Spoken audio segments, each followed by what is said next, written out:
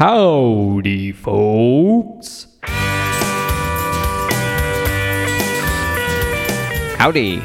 You're listening to Come and Take It, a talk show about Texas by Texans, where three friends born and raised in the Lone Star State share our views on the history, culture, and just what it means to be Texan. I'm Mike Zolkowski. I'm Sean McIver. And I'm Scott Elfstrom. It may not be the first, but it is certainly the biggest and most attended state fair in the United States. Every year, nearly 3 million people flock to Fair Park just east of downtown Dallas to celebrate all things great about the Lone Star State, such as pickup trucks, racing pigs, college football, and of course fried food. This week we take a virtual tour through the past and present of the State Fair of Texas. But first, what's your favorite San Antonio landmark that's not the Alamo? Well, as we discussed on our Texas Beer episode, one of my favorite places to visit in San Antonio was the Lone Star Brewery when I was a child. And one of the highlights there was the two big water tanks that were painted like Lone Star beer cans. So I have no idea if that's still there, but it was my favorite landmark. And then second to that is the Hall of Horns. Well, I think I'm going to say, yet another exposition Hemisphere Arena, and all that wonderful excitement that happened there in the 60s in San Antonio. Swinging 60s San Antonio, man. Well, my favorite place is a little bit off the beaten path, but it is a local institution and a local landmark, El Mercado, the market, and right across the street is Mi Tierra Restaurant. You have not gone to San Antonio if you haven't eaten breakfast at Mi Tierra. Migas, huevos rancheros, all good stuff. Anything else you'd like to read off the menu, Sean? No. I love me some huevos rancheros. Yeah. Good stuff. Hey, when we're done with this, let's go get breakfast.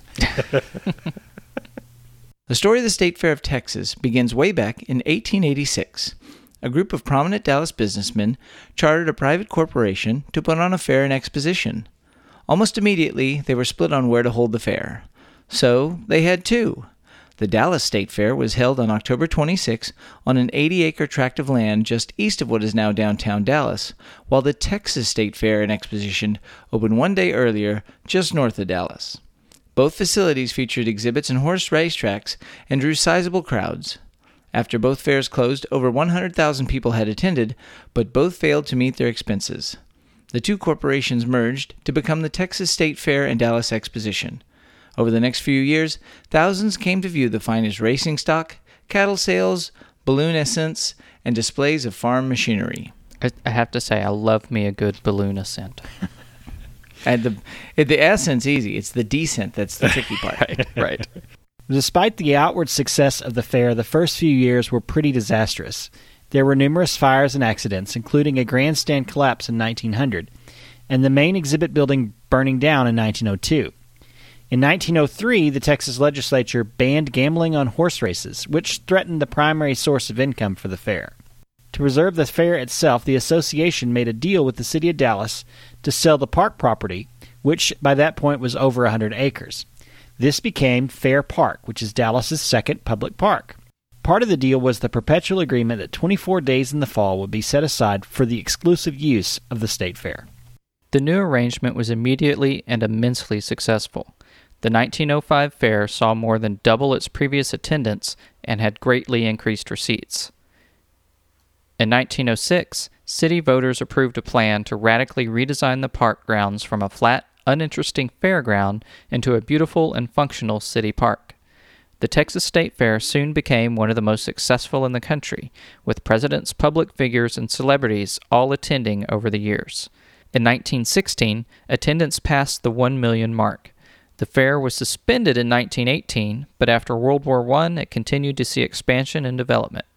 A huge auditorium, the Music Hall, was opened in 1925, and in 1930, the racetrack that had previously hosted football games was raised and replaced with a 50,000-seat stadium, which eventually became known as the Cotton Bowl.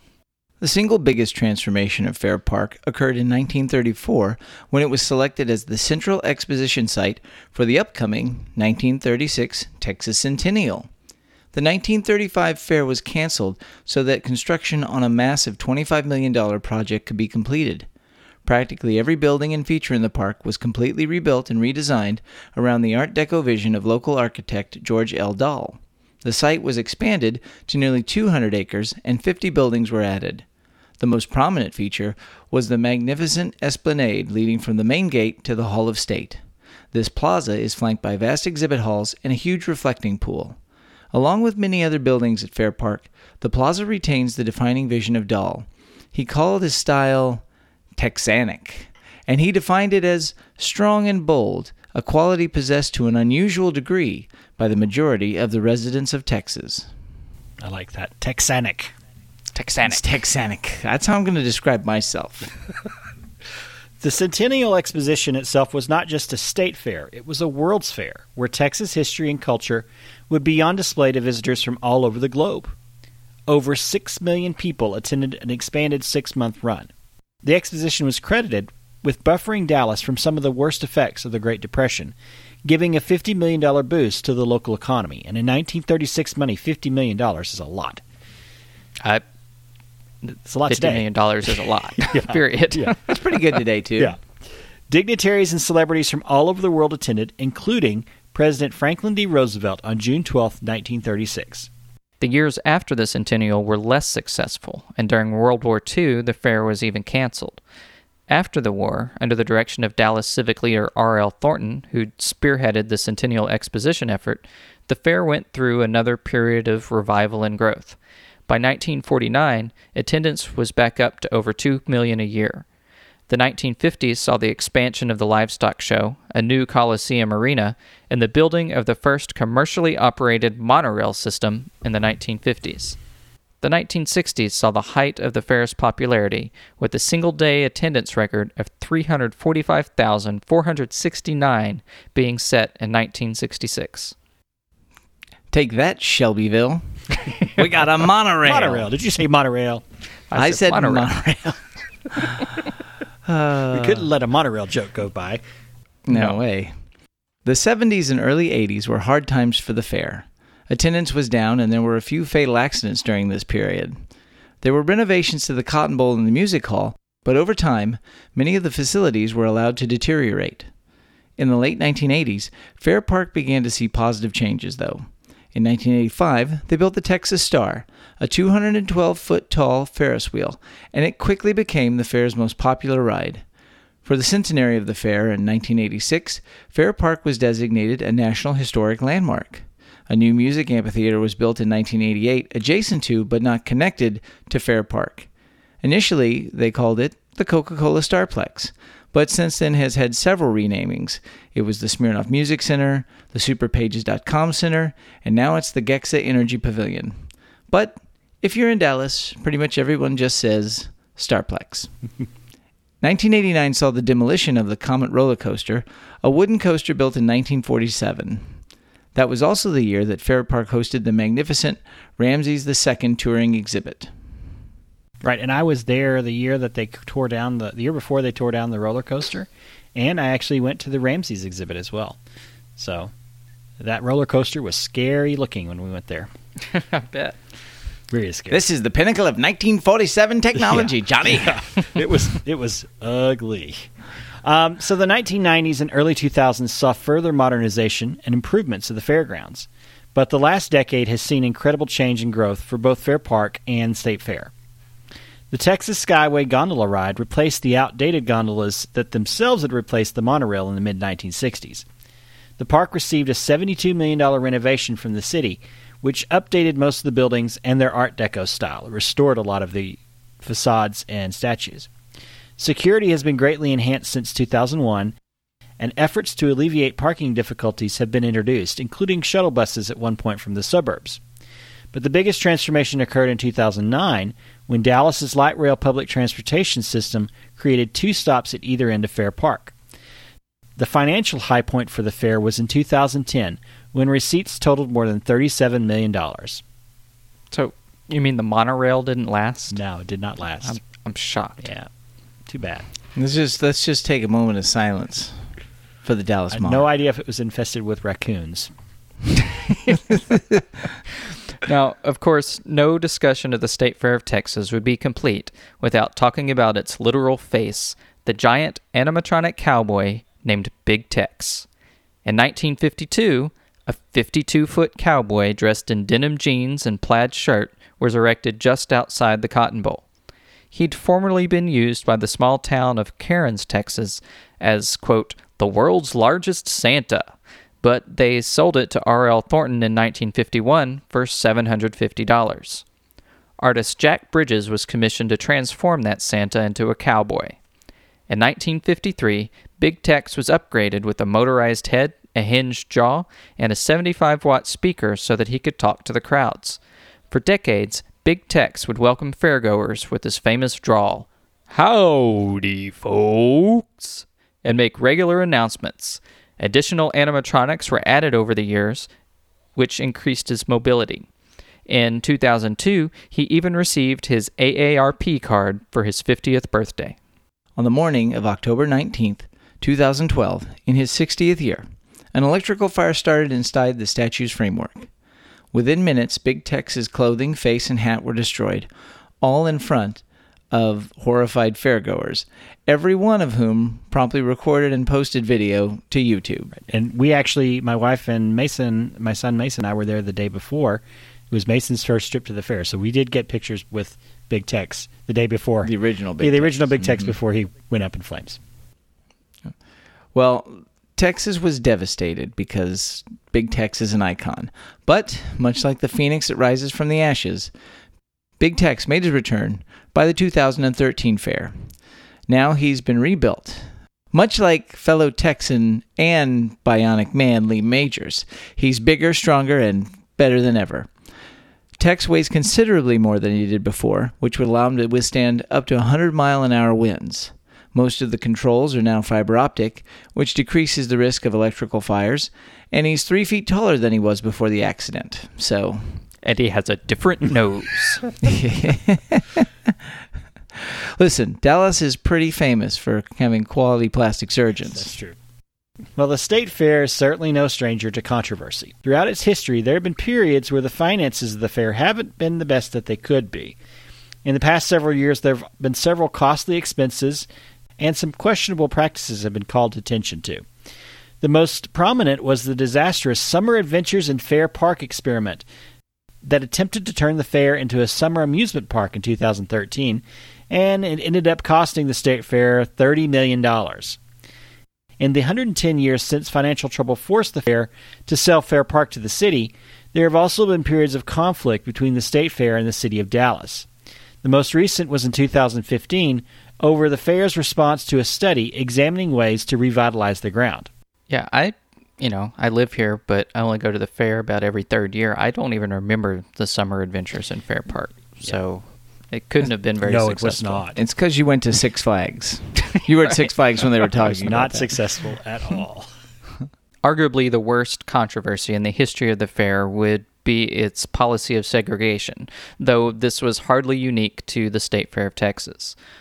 African Americans were first allowed access to the fair in 1889 when a single designated day called, quote, Colored People's Day was set up for them to attend.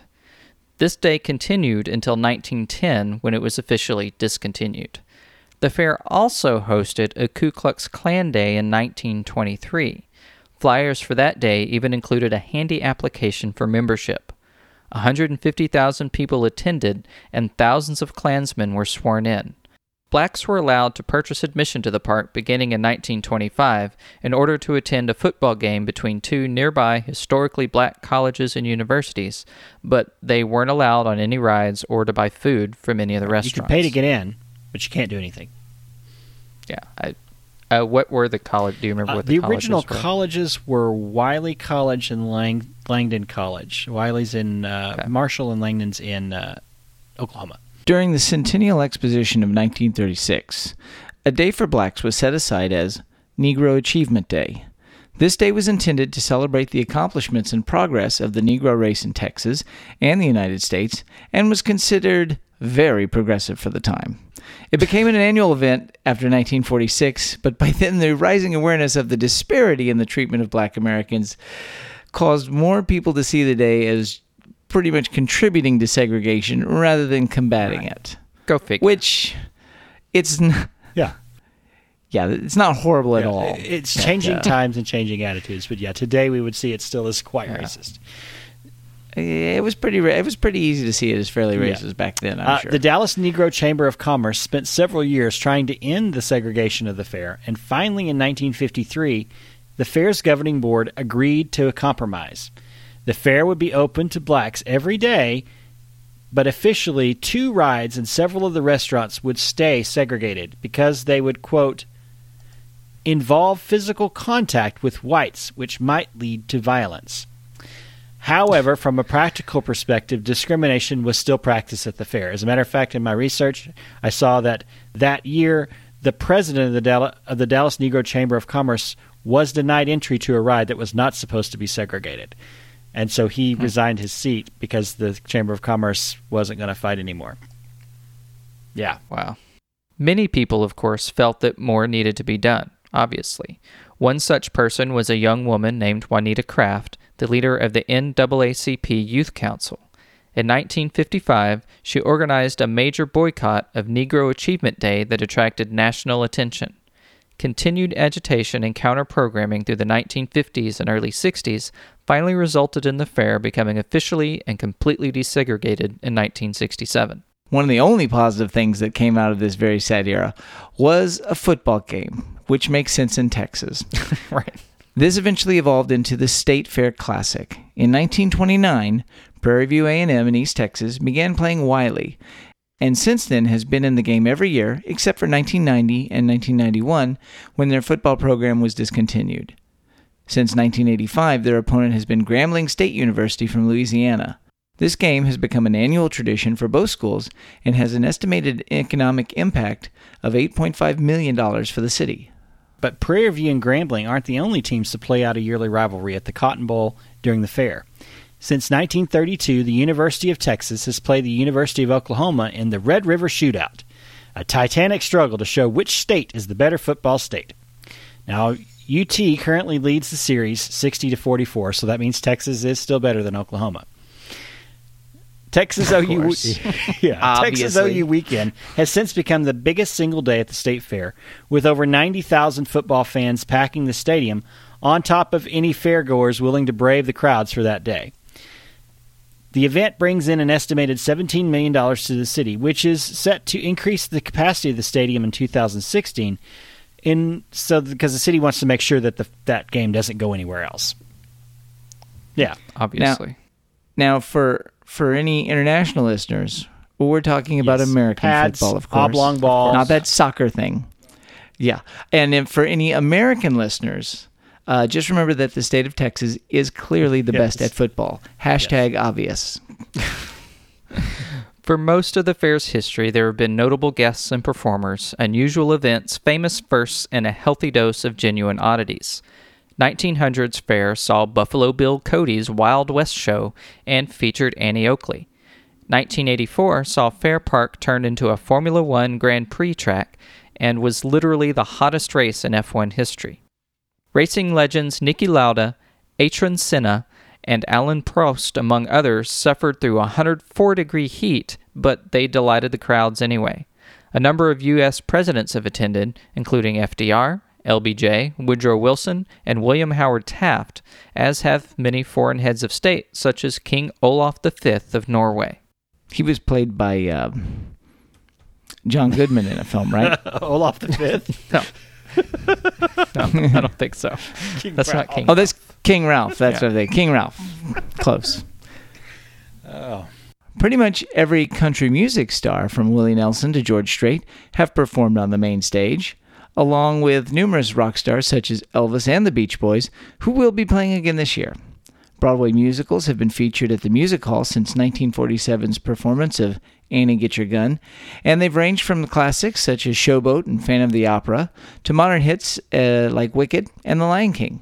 In 1962, an updated version of the Rodgers and Hammerstein musical, State Fair, was set and filmed at Fair Park during the State Fair, and this starred Pat Boone, Bobby Darin, and Anne Margaret. Yes. We loved her in Tommy. Yeah, this was actually the year before. Yeah, this was actually the year before Bye Bye Birdie. Actually, Pudding so this was one of her very early. Oh wow, roles. yeah, that's true. The Texas State Fair has also had a bewildering array of truly odd exhibits and events. Early fairs featured crazy inventions, animal oddities such as the oldest living Confederate warhorse in 1900, and social experiments such as an entire village of Filipino, quote, primitives, who were on display in 1904. 1887 saw a replica of the Washington Monument made out of human teeth. I wonder who thought of that idea. 1909 saw a life-size recreation of the Alamo. 1929 saw a battleship made out of tropical fruit. Of course. Yep. 1947 saw two goats who had survived the hydrogen bomb test on Bikini Atoll. Their names were... And their foreheads. Yeah, their names were Lucifer and Satan. Did they name their tumors? I don't know. So the fair has also had a wedding of conjoined twins.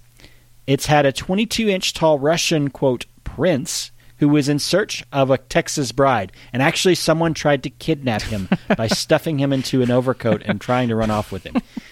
Amazing story. There's been some disasters, including exploding paddle boats, contaminated meat, and in 1929, the explosion of the Goodyear blimp. It's also had Bonnie and Clyde's bullet-ridden car.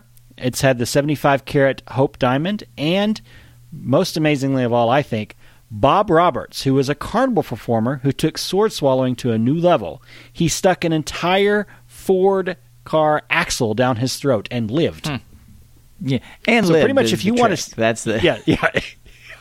If you want to see it, the fair has had it or is gonna have it. Of course, we can't talk about the Texas State Fair without talking about its absolutely most famous first. Despite what other state fairs have claimed, Minnesota and Iowa, we're looking at you. The State Fair of Texas was the first state fair to sell the granddaddy of all fried foods on a stick, the corny dog. The corn dog was originally invented by German Texans in the late 1800s who found it difficult to sell their sausages to non-Germans until they dipped it in cornbread batter and fried it. It's America. That's Texas. Texas! State Fair food vendors Carl and Neil Fletcher first began selling corn dogs in 1938. Since then, this classic, which can only be purchased at Fair Park through the run of the fair, has remained the most popular food item sold at the fair. While the Texas Fair has become notable for its patrons' willingness to eat just about anything if it's been fried, Fletcher's corny dogs are still the classic food of the fair. I'm a South Texas boy, so like Dallas might as well have been on the moon from where we lived. Yes. And you know, it's a long drive, so we never even going to the state fair was never a thing for the longest time. And in fact, I only went just a couple of years ago for the first time. You know, it was high-minded culture that we certainly couldn't afford. But no, I mean, it just was a thing we didn't do. But you remember reading about it, hearing about it, but experiencing it, it is interesting to see the just the architecture of the thing, and it's very almost anachronistic to go and see the Art Deco buildings matched up with, like, you know, modern agribusiness exhibits matched up with a complete disregard for cardiac health. Yeah, I mean, I'm like beautiful gardens. Do what? Matched up with beautiful gardens. Yeah, beautiful gardens. I mean, I'm with you, Mike. I grew up down on the Gulf Coast, and you know, Dallas was a different. I honestly, I never went to Dallas until I was in high school, and I went there on a band trip. So Dallas was not a destination for my family. We tended to go out west to the hill country. So I didn't attend the state fair until maybe 10 years ago, 11 years ago, when we already had our first child. You know, so I lived here for 10 years, you know, going to college, never went to the fair, finally went, and I'm glad I did. There's a lot of cool stuff there. You know, I'm glad that they've restored a lot of those buildings, because that was always one of the things that bummed me out when I went. I was like, wow, this place really used to be really grand, and it's still pretty cool, but you could tell that the buildings used to have a lot more grandeur to them. So I'm glad that they did that restoration. Well, I'm kind of a fair hound, because you know, we had relatives up here in the North Texas area, and we lived in North Texas for a long time. So I went to the fair as a kid with my family. Then in high school, we went to the fair a couple of times. And then in college, I went once or twice. But since probably 98, 99, I think I've been every year except the years where my children were born. My wife loves the fair. We've gone multiple times, and there's always something new to see, but there's always things which we just love to do. They used to have a bird show called the Birds of the World Show, and love going to that, even though it's predictable. It's the same show every year. They got rid of it last year, so I'm protesting. I'm not going to the new show that they've got. But we watch the dogs. And with kids, it's opened up a whole new dynamic of things to do because they've got all the kids stuff that we used to avoid when we didn't have children.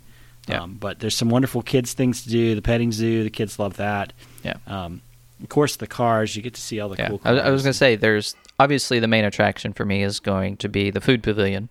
Yes. I'm hoping this year that the jalapeno corn dogs will be back at Fletcher's. They're not there all the time. But other than the food barn, which is air-conditioned and pleasant, but it's a little too crowded sometimes as everybody crowds in there to eat their food, I love to take that long, leisurely stroll all the way down one exhibit hall through the car show, loop around to the other one, and walk all the way down the other one, enjoying the sweet, sweet air conditioning. Yeah. Well, not only that, it's interesting because we had county fairs growing up. Mm-hmm. True. Yeah. And there's actually, there's petting zoo. So it is Texas, folks. So if you do come to Texas to check out the fair from a place and you're not from, quote unquote, the country, you're going to get to see a lot of livestock. You're going to see, there's a lot of agribusiness stuff that happens there. They have, cooking, and they have the animal shows, and they have all the show barns and petting zoos. So there's still very much a bit of agribusiness that happens there and is exhibited. So there's a famous book called Devil in the White City. A lot of people have read it. They're actually working on making a film out of it, and it talks about the World's Fair that happened in Chicago, and it talks about all this extreme stuff. But I think there's a lot of stories around the Texas State Fair that could be there and highlighted. Certainly some of the crazy gimmicks that they'd had. But the thing that I was really shocked by that I had no idea about in the fair was just the ugly side of the segregation and the racist backstory of the fair. Yeah. And I think that's probably, as a modern Texan, the most embarrassing and kind of ugly side to it. Yeah. Especially when you go, it's like, oh, this lasted until when? Until 1967. You're like, this wasn't out in the country somewhere. This was actually, in the city. Right. Yeah.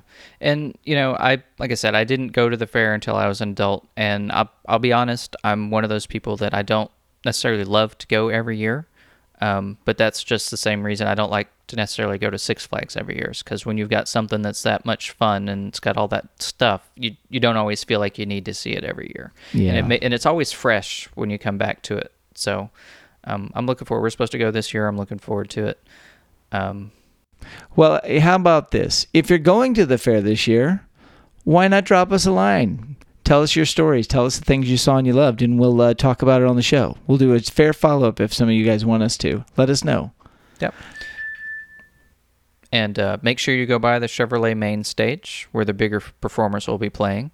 This year's performances include the Beach Boys, Tejano legend Emilio, Christian music superstars Mercy Me, and Texas' greatest ZZ Top cover band, Trio Grande. Of course, this doesn't come close to everything there is to do at the State Fair, including the cat show. And every year you go, there's always something new to see or do. There's also a really amazing marionette show that saw for the first time a couple years ago. So look for that. Well, there you go. It's somewhere near the Butter Sculptures, I think. Well, there you go. So even if you aren't from Texas, the Texas State Fair wants you anyway. That's right. That wraps things up for today. You can find notes and links from today's show at brainstable.com. We'd love to hear from you, so like and share us on Facebook, follow the show on Twitter at Texas Podcast, or go to brainstable.com and leave some feedback. You can also find our show and many other great history podcasts at historypodcasters.com. Why not follow us individually, too? I'm on Twitter at Mr. Java. I'm Max Sean with 2 N's. And I'm Scotticus. we know you love Texas, we know you love corn dogs, and we know you love deep-fried Twinkies. So, if you're not too busy at the fair, be sure to tell everyone you meet between your house, the airport, the taxi ride, and the Texas State Fair about Come and Take It.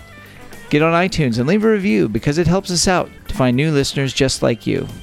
And if you want to participate and help the show out financially, go to patreon.com. Sign up to be one of our supporters. And every month, you can give a little bit in the tip jar to keep us on the air. We hope you'll join us next time. And remember that even if you aren't from Texas, Texas wants you anyway.